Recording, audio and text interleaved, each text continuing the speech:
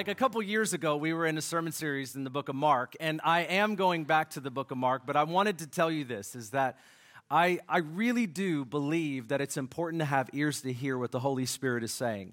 And that's no excuse. I mean, to be really honest with you, I had already written my message on Mark chapter 1, verse 21 through 28. I spent hours, the notes are already done, the bulletin insert's already finished. It would have just been easier for me to come and preach that, and I'm excited about it. You know, it's an awesome message. I even like the title, you know. But I learned a lot. I want to share that with you, but I want to have ears to hear. I think that's one of the greatest things that we can do in these days, and I want to encourage you toward that end, of course. So we all can hear the Holy Spirit if He lives in us, not just me for you, but us together as the body of Christ. And as I'm waiting on God and as I'm praying, as I'm listening, the Lord has been speaking to me a lot about fear and faith. And I have preached a lot on fear, a lot on faith for sure. And on Wednesday nights, I've been preaching on freedom. I've just been going after freedom, what it means to be free, what Jesus has paid for, how we walk in freedom, how we live in freedom, how we accept no less than freedom. I've been preaching on that, and I inevitably come to these strongholds that we often have in our lives. And one of the major strongholds that we have is the stronghold of fear. And God not only wants to help us to overcome that, but walk in an opposite spirit. And so today, I want to share with you a message that I'm calling Discerning and Dealing with Fear. And as I do share this with you, let me just say, I am going to start a conversation. I am not going to finish it. I cannot, nor can you, open up an issue like this and somehow have a complete package. And so have some grace on what I'm not able to share. There is no way I'm going to get through the notes that I put in here because I have more scriptures on here than I'm going to put up there. I just need you to know that as we open up this conversation, that this is an issue that I think we must deal with in the days that we're living. In fact, I think one of the greatest enemies that we are facing right now, whether we can acknowledge it or discern it or not, is the issue of fear. And I pray that what I have to share with you today is helpful in your life, even where it may go undetected. We're asking God to give us a greater level of discernment. And so I'm going to use 1 Kings chapter 19. It's a well-known passage, but I think it's going to be very, very helpful. When we talk about fear, what is it that we mean? It's a very important question to answer. And I want to give you two definitions from the dictionary, and we will go farther than that, but it's important to start there. And the first definition is fear is a feeling of anxiety that is caused by the presence of danger. And typically what we're talking about, it's this internal sense that we have that's triggered by whether a perceived danger or in reality, there is a danger in front of us. And so that's one definition. The second definition would be a feeling of apprehension or concern that fosters internal anxiety. And so this would go a little bit further in a definition by saying fear is sort of this internal sense, which we just defined, but it creates this capacity to foster an internal condition that continues to repeat itself, or it fosters a certain kind of activity. It doesn't just give us a feeling, but it causes us or motivates us to act on it. So fear is this multifaceted, very complex type of thing. And let me just say, sometimes in church, what we will do, particularly if we've been a little touched by the Word of Faith movement, we will say, you know, I don't have any fear, and fear is not of God. And that's true. The Bible condemns destructive fear. But there are different kinds of fear, and we need to just kind of have a level head about this. Fear can be rational, and fear can be irrational. Fear can be healthy, and fear can be destructive. And let me explain. You should have a healthy fear when you're walking on 21st Avenue and a bus drives by and you have a sense of fear not to step out into the road. Everybody say amen. I mean, if you do that, it might be a good proposition in that you're going to meet Jesus immediately, but we want you to not go before your time. And so, in a sense, the word fear can be used in a healthy way that we don't want to step out into the road. The Bible's not talking about that. When it condemns fear, it's not talking about this healthy sense of resisting imminent danger. We all want you to have that, okay? But fear can also be, and it very often is, particularly what the Bible talks about, it can be very destructive in that it paralyzes us from stepping out and living the life that God has called us to. And therefore, it is irrational and it's destructive. And so let me put it into terms that make sense to me, or this is the way that I hear it in my head. Fear can be your servant, but it must not be your master. Fear can serve you to stop you from stepping out into the road, but it cannot be your master telling you what to do, telling you how to live, telling you who you are, and telling you how to be. Fear cannot dominate us, and that's what the Bible would say many, many times. Often where we see fear is in extremes. It's either fight or it's flight. But when we talk about it, we tend to think of it usually in cowardice terms, like a person is living in fear when they're afraid to do anything or step out. That's the way that we typically identify it, but it's so much more than that. The definition that I often use about fear is a false projection of the future.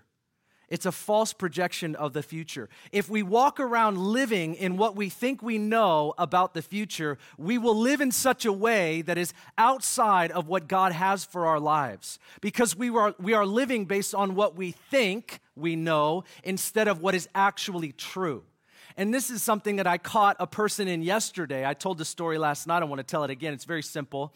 But I was having a conversation with someone, and as we were talking about the world today that we're living in, and it seems like we would tend to think that the world's getting bad. You know, I could summarize most of these conversations. Bad, bad, bad, bad. Real bad. Even more bad than it used to be, and it was bad. So, sort of how it sounds. And as we're talking, and I was acknowledging, yes, there are things that are bad, very bad in the world that we're living in, and it seems to increase, of course. And this person said, you know, and it's just going to keep getting like this. And I said, how do you know that? Now, I want to stop you for a second and pay attention to this part. How do you and I know that the world isn't just going to turn around tomorrow? How do you and I know that our city, that our state, that our country, and the nations of the world might not turn around tomorrow? How do we know that? I mean, do you have a prophetic word? Are you God? No. I mean you as in us. Come on, me too.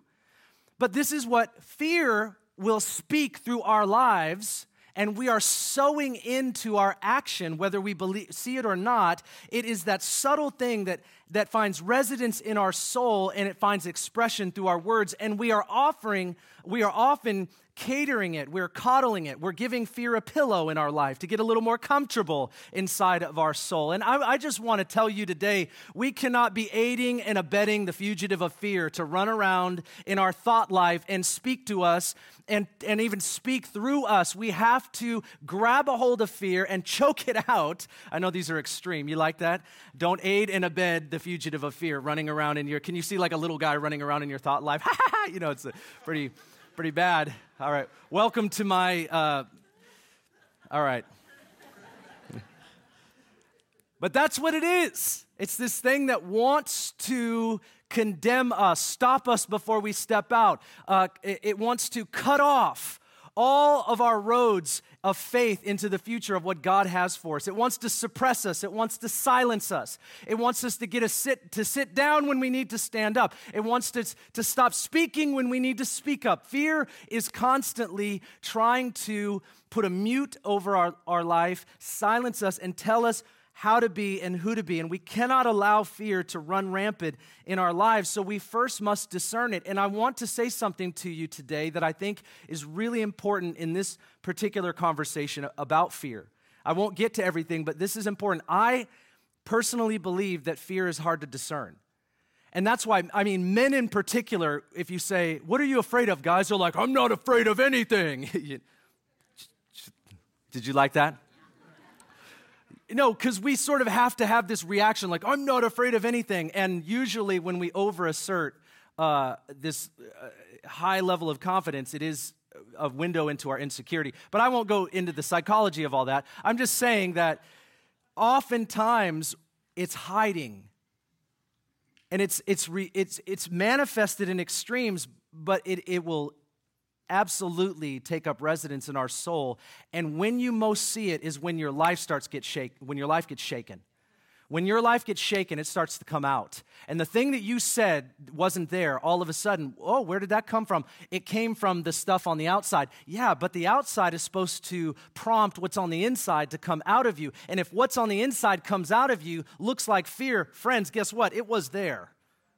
Just because it was undetected and you couldn't discern it doesn't mean it wasn't there. It took something to trigger it.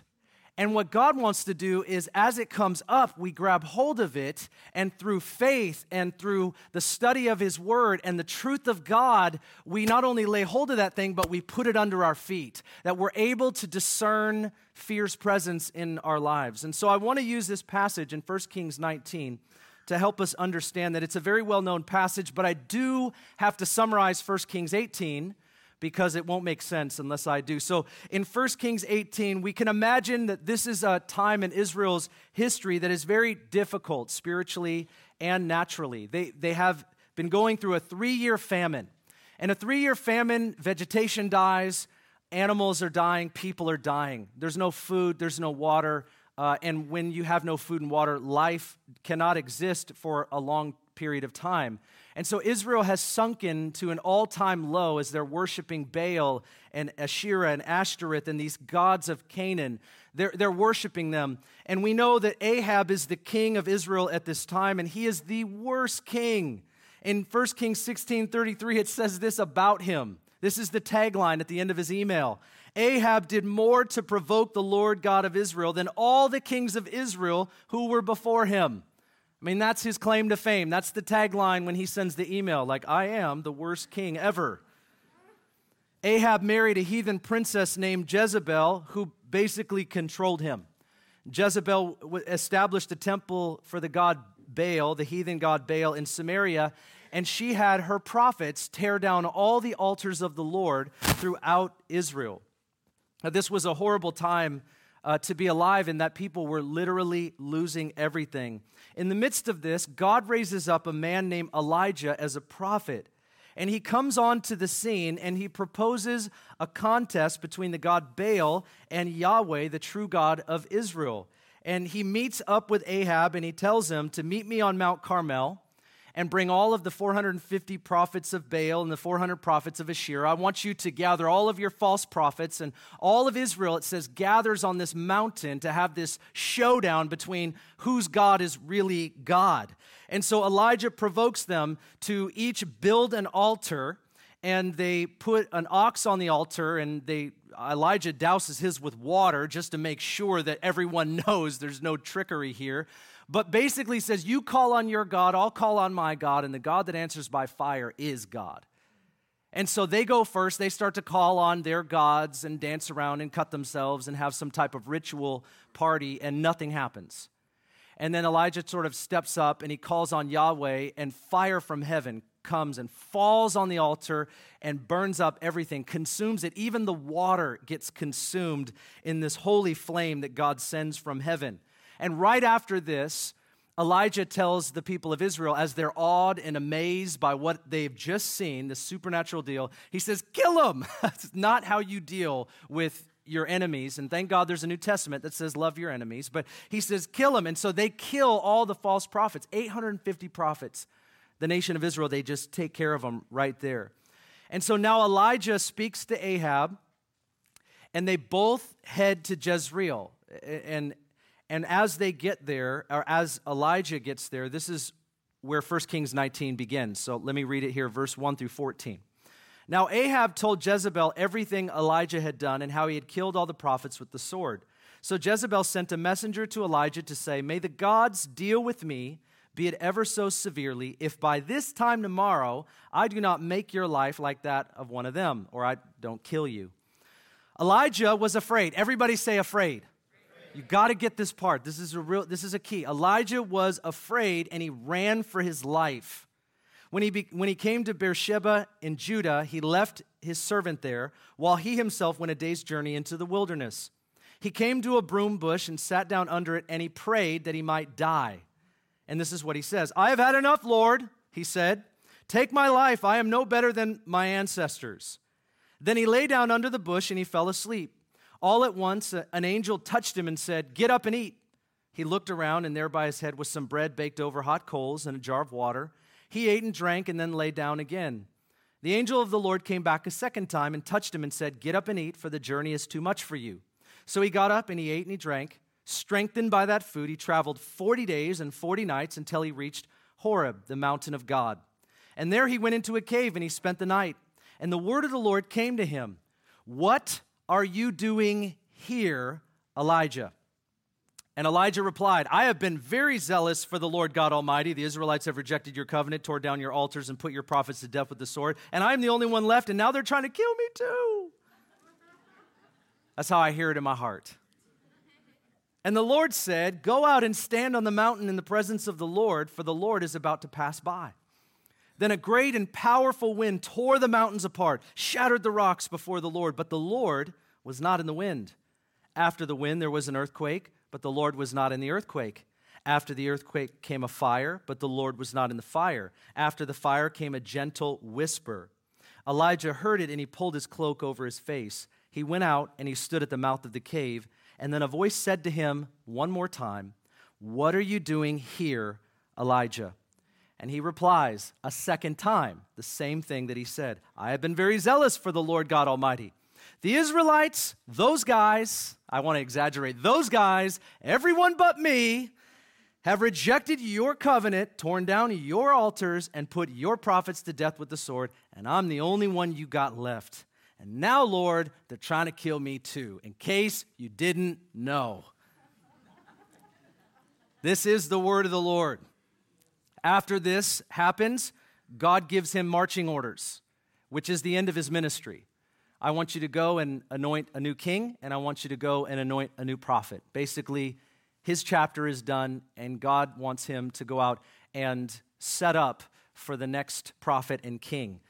And that's what happens right after this. God doesn't even address some of these things. But I want to use this story to help us with a couple things. I won't finish them all, but I want to help us identify fear. I want to help us confront fear and conquer fear. I won't get to the third one. But we must identify fear. Now listen to this. When Elijah got to Jezreel, he received a note from Jezebel stating that she was going to kill him.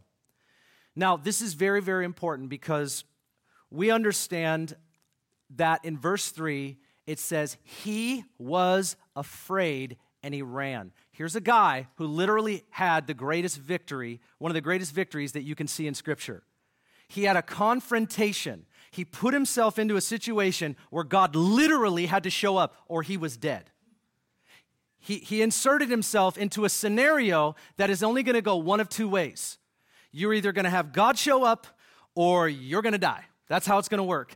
And he has an incredible victory. He's flying high on that victory. He gets to Jezreel, and I think it's safe to assume that he believed that God was going to deal with Ahab and Jezebel.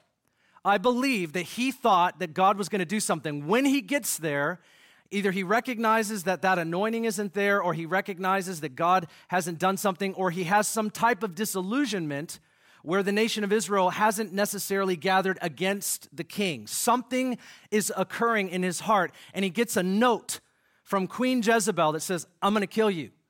And he goes, "Ah!" Went from victory to running. And so he runs 40 days and 40 nights. All through that, he has suicidal thoughts. He wants to die. He's disillusioned. He's discouraged. And God, in verse 9, asks him a question when he gets to Mount Horeb 40 days later. He asks him, "Why are you here?" What a great question. God's not looking for the information. He already knows why he is there. But God wants to ask him a question so that Elijah can know why he's there. And he asks him the question, and Elijah responds, "I have been very zealous. I, God, have been very zealous because I'm pretty amazing." I'm exaggerating, but I think it's fair. The sons of Israel, everyone else has forsaken your covenant. They don't care. They torn down all your altars. They killed every prophet with the sword. And I'm the only one left. I mean, God had just shown up for Elijah. Okay, you got it. Have you ever been in a time where God has just shown up for you and the next response that you have is not the faith that you thought you would have, that you would carry into this new season from the last one. You went from the height of the mountaintop, and now all of a sudden you're at the lowest point of the valley, and you don't have the faith that you should have because of what you just saw God do. And you know what that does to your soul? Because you know that you should be living in faith. You know that you should expect God to show up. You know that it's time for God to do what God does. And you just saw him do it, but you can't muster up the faith and the courage to stand in that place like you ought to. And this is where Elijah is. And it's why he says to God, would you just kill me? I'm no better than my ancestors. Just take my life. The suicidal thoughts start entering in, and that's really low. You get to a really low place, and some of us have had those thoughts before. Get to that place, right?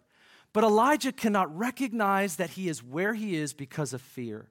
And I think this happens, that there's this voice of fear that compels us to do things that we otherwise would not do, to think things that we otherwise would not think, or even say things out of our mouth. And God wants to help us identify that. Another word for it would be diagnose it. We've got to be able to diagnose it. You cannot have a proper prognosis unless you truly have the right diagnosis. I mean, if you think something's wrong that's not wrong, it doesn't matter how many times or how often or how much energy you put to fixing the thing that's not broken. It doesn't matter. I mean, it just doesn't seem to work. Why would you spend any energy trying to fix something that's not broken? If you can't properly diagnose something, you're not dealing with it. That's for sure. And I think fear is so sophisticated at times in our lives. Like with Elijah, this is a picture, it's a window into somebody's soul who's dealing with a thing, but he cannot see that fear is motivating him. It's motivating him to get all the way to where he is, to have suicidal thoughts, to think things that you would not think the prophet of God. Elijah, the prophet of God, who prayed big prayers and saw a big God do great things. You would not think that this man would be in this place, and yet he is. And I think that's important for us to sort of recognize some things, therefore, about fear. Fear will either motivate us, it'll compel us to an action that we otherwise would not take, or it will dominate us. It will cause us to cower or avoid a situation. Some of us are in the wrong place, doing the wrong thing at the wrong time because fear is motivating us in our lives. You know, the missing component in the story, at least the way that I see it, is when Elijah got to Jezreel, he could have and should have just said, God, what do you want me to do now?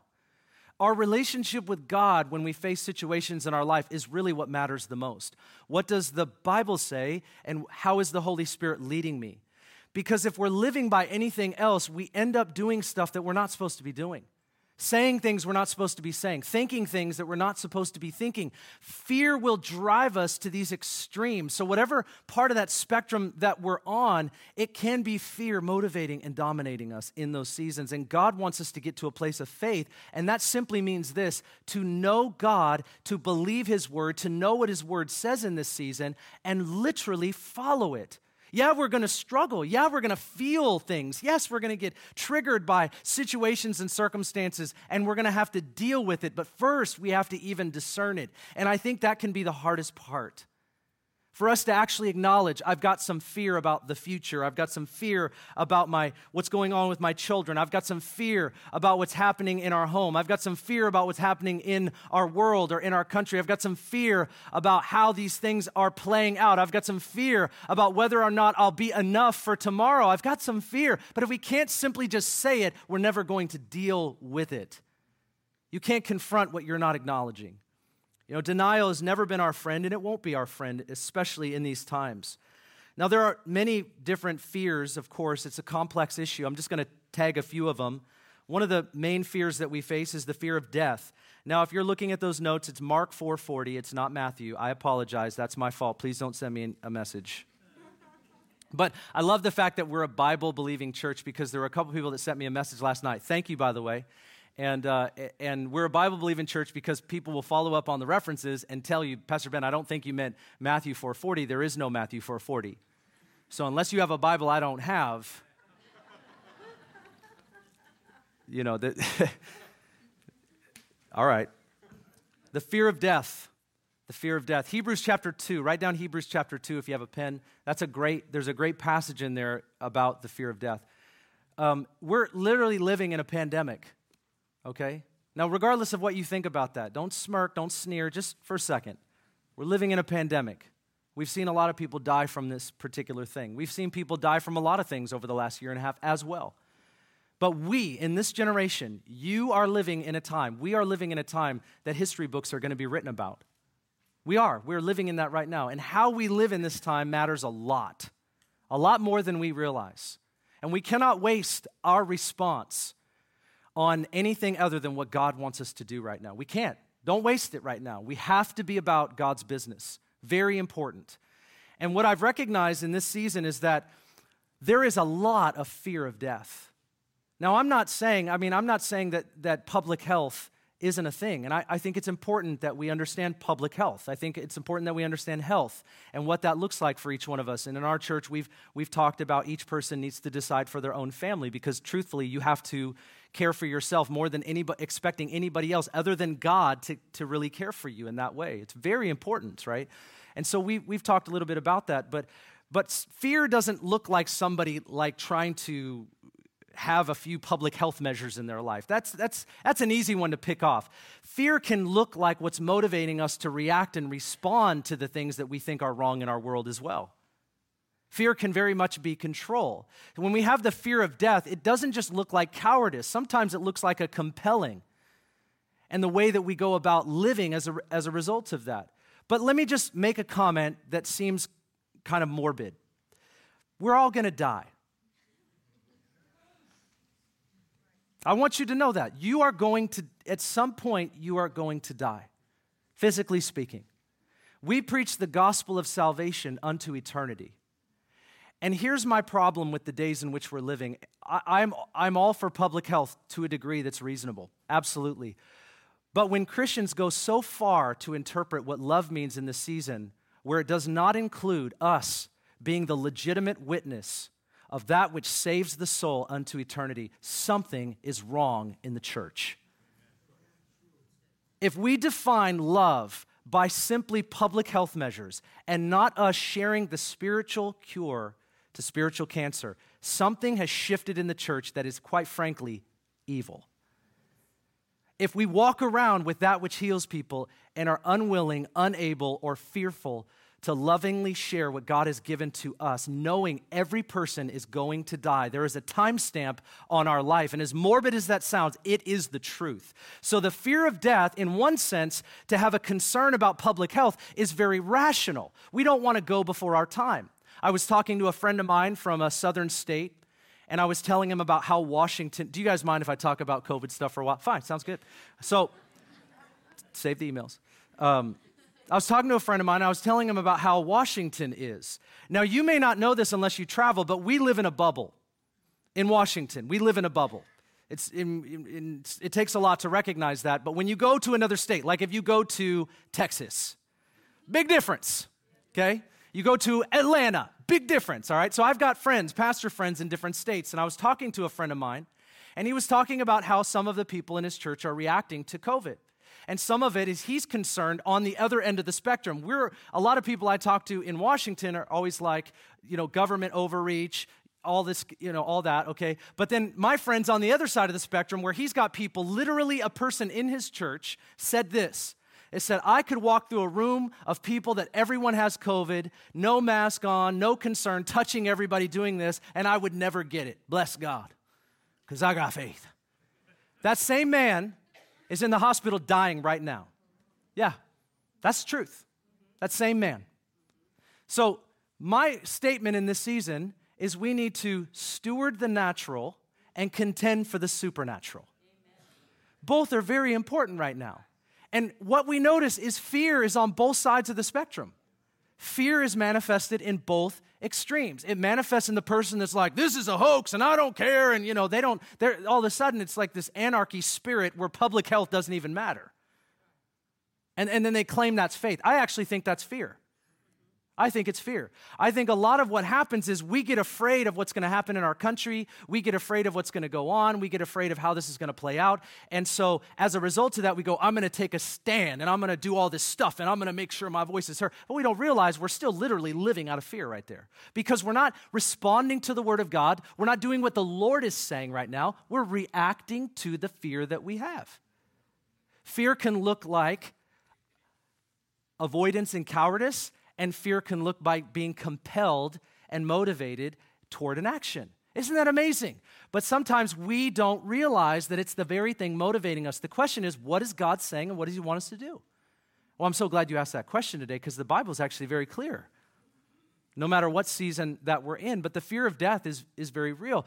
Christians need to settle that fear of death, not to live negligent, but to live spiritual. And this means a lot of things. I wish I could unpack it. I don't have the time. In fact, I just have very little time right now. So the second service, I'll just have to preach part 2. The fear of losing something. What about the fear of losing freedom or our way of life or the fear of losing our conveniences? I think today, more people are afraid of losing their conveniences. And that fear is motivating us to do a lot of things that are not Christian, honestly. I mean, what are we really afraid of, you know? And this is where I catch people because they'll make comments like, this is what's going to happen. And I go, how do you know that? And when there's a lack of prayer, you're giving yourself to something.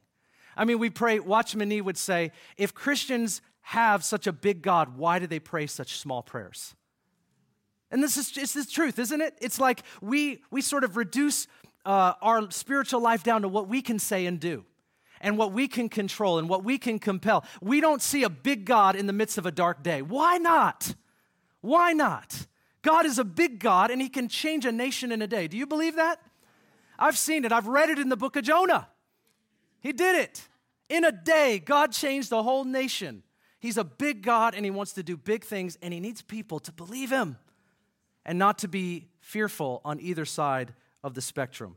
We have the fear of losing something, the fear of tomorrow, the fear of being alone, the fear of sickness, personal health, or others. A lot of scriptures about that. The fear of people, the Bible calls it the fear of man. It says in Proverbs 29:25, the fear of man is a trap. It really is. When we're afraid of what others think or what they'll say or what they'll do in response to our life. I would never preach in front of anybody if the fear of man was gripping me. I'm not saying I don't ever feel that thing. I do. I feel that, we all have to deal with it. We all will experience it. You have to deal with it. That's not wrong to feel it, but it's what you do with it when you can recognize it.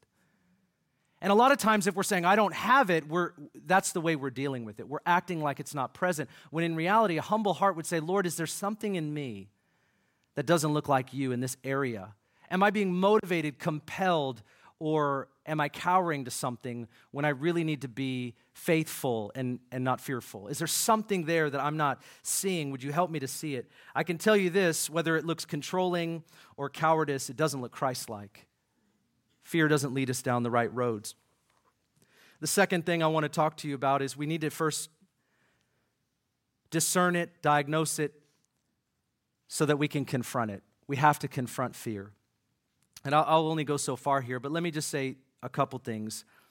I believe God was speaking to Elijah to help him see it so he could confront it. He wanted Elijah to come to this place where he could look at where he was. Why are you here? Now, what a good question to ask yourself today. Why are you where you are? Why are you doing what you're doing? Why are you feeling the way you're feeling right now? And do those line up with the purposes and the person of Christ? Do they? And if they don't, maybe there's a root system that God's like, I want you to pull that out in this season. It's come to the surface, and I want you to pull it out. I want you to uproot this thing because I want to plant something better in your life. Why are you here? Why are you in this season where you are? To confront fear in our lives, it means we oppose it, we resist it, we deal with it, we don't allow it to continue. And this is why hundreds of times in the Bible, you'll hear this command, do not fear. The reason you hear it hundreds of times is because we fear. And so we have to hear right alongside the challenges of our day, do not fear. And he'll baptize our mind, wash over our mind with a greater dimension of faith. We have to reach higher into God to receive what we need for the season that we're in and not give ourselves to those automatic feelings or triggers that sort of come out of us when situations arise. One of the things I was doing last night, 2 nights ago now, I was talking to my wife and I said to Bridget, how have you struggled with fear in your life? And it's really not fair to do to your spouse when you've spent like 15 hours in this issue of fear in the Bible. I've been meditating on it, and I've got like 7 passages right here that I don't know what I'm going to do with today. But I asked her this question, and she went to the normal things that you would go to if I asked you and you didn't have time to think about it. She went to the fear of public speaking, all that kind of stuff, right? Those are fears that are there. And I said, no, we all have those, but what about like fears that sort of grip you and potentially could stop you from doing what God wants you to do in your life? And she said what she should have said. That's not fair that you asked me after you've been thinking about this for a long time, and she was absolutely right. But as we had a conversation, what came to the surface for the both of us was the fear that we have for our children at times. So we've gone through 2 sets of teenagers now, and the first time we raised teenagers, we were raising them right with scripture, prayer, and worship, and family devotions, and all the stuff you should do, but then all of a sudden our kids start going a different path. And the guilt and the shame and the condemnation and all the feelings that you have, what did I do wrong and what should I be doing right now, and and you're afraid of what your kids are going to become. You're afraid of what your kids are going to do. You're afraid of them turning out a certain way, and it sort of grips you. And even our reactions, even our prayers are prayers of fear sometimes and not prayers of faith. Because we're like, Lord, just keep them from where they should be. And you start to like live out of fear. And this is where a parent can be too controlling. So what does fear look like in the life of a parent at times like this? It can look like controlling. So you start to build these unnecessary boundaries, and instead of investing your energy in equipping them and training them up in the way that they should go and spending more time with them, you try to build a really strong fence so that they won't get out there and experience the world that is inevitably coming to their world. At some point, this is why a lot of our teenagers, when they go to college, if they're not properly equipped and have that time to give their hearts to the Lord, they go to college and the intellectual side of it will just try to take them, right? Because they maybe aren't equipped for it. And we believe for better things for our young people, but this really does happen. This happens in the world, and it could be other things as well, medicating their pain and whatnot. But this is what we tried to do. We tried to control our kids. We were like, it sounded like a great proposition. If I just control you, and you wouldn't say it this way, but follow where I'm going, okay? Like now I can look back and judge myself, and you can enjoy that. But I can remember stories. I would love to have Isaiah come, and he'll tell you about it. But I can remember stories where we didn't know one time where our son was. And so without having like the iPhone locator, that's really we're living in a better world today. Oh, this is getting bad. So I found out where he was, and I went up to the door of his friend's house, and I knocked on the door, and I don't know if they were doing a party or what they were doing, but I just insert myself into situations with no problem at all. I just don't care. I don't care. I really don't. And he'll tell you that. You can ask both my wife and my son. It's great.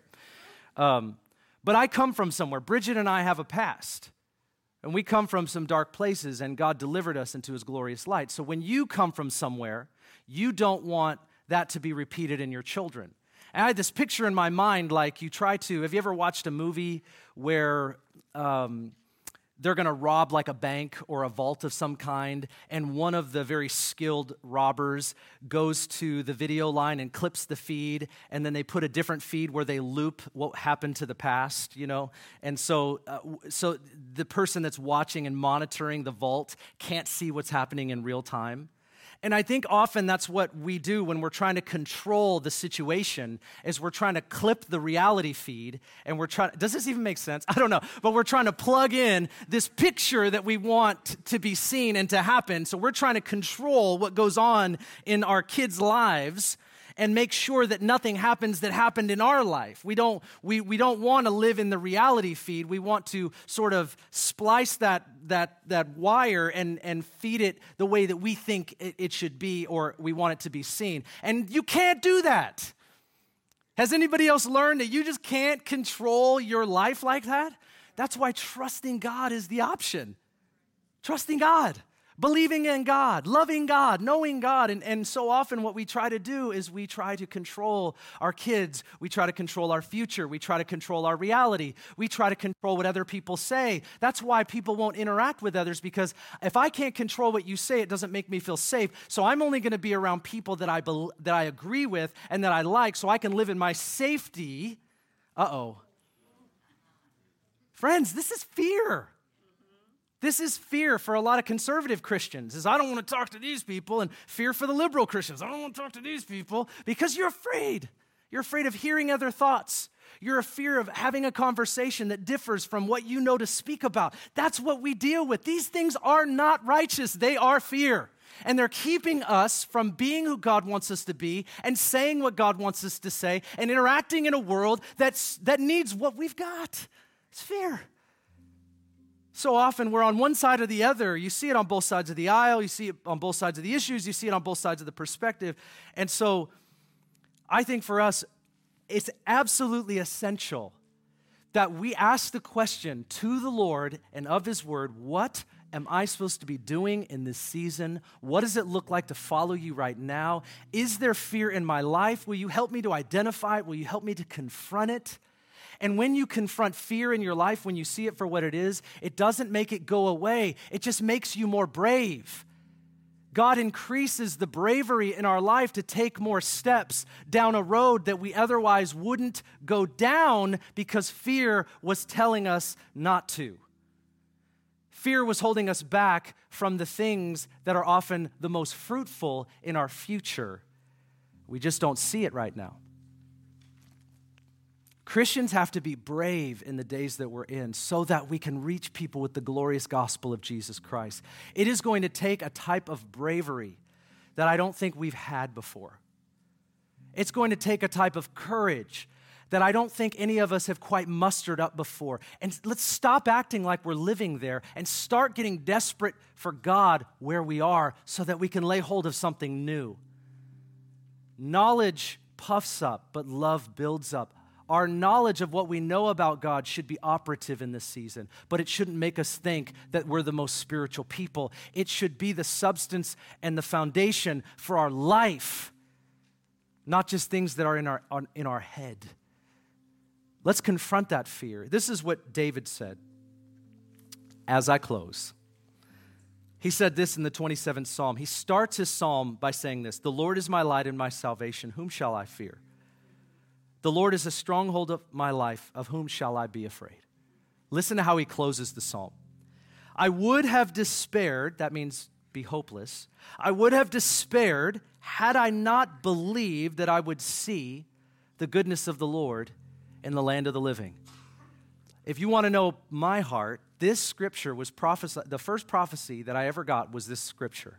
I sign every book with it. It is stamped on my soul. It's etched in my soul. Some will call me the optimist and all of that. No, man, listen. I live in reality land, but this scripture is stamped on my soul. "I would have despaired had I not believed that I would see. I would have been hopeless had I not believed that I would see something." Friends, we've got to give ourselves to God in such a way that we believe that we are going to see what we are not seeing. We've got to have eyes of faith and not be compelled and dominated by fear. "I would have despaired had I not believed that I would see the goodness of the Lord in the land of the living." God wants to give us something in this season. We cannot resist it by fear, calling that reality or being realistic or whatever it might be. We've got to have such faith and such courage and such bravery today. And that doesn't equate to negligence, but it is something of a substance of God that He wants to give to His people, where we are those, and we're known for it, that we're not afraid. We're full of love. We're full of the presence of God. And this is what Jesus said. When you're consumed with sometimes the eschatology, the end times, remember, the disciples were afraid. John 20, it says that they were in a room and it was locked after Jesus had died. He rose from the dead. He shows up in the room and he says, "Peace." He says, "Peace." He gives them peace. The shalom of God silences the turmoil. God's peace will silence the turmoil. And he ministers to him. And before he ascends, in Acts chapter 1 and verse 6, the disciples ask him this question. They said, is it now that you're going to come into your kingdom? Is it at this time? Why did they ask that question? Partly because they were afraid. They were under an oppression. They were living under an oppression and they were suffering and they wanted to come out from under that. Are you going to come into your kingdom now? And this is what Jesus says to them. This is Jesus' eschatology for us in this season. It is not for you to know the time or the hour which the Father has fixed by his own authority, but you shall receive power when the Holy Spirit comes upon you, and you shall be my witnesses in Jerusalem, Judea, Samaria, and the uttermost parts of the world. God told us what to do 2,000 years ago for seasons like this. The question for us is, are we doing that?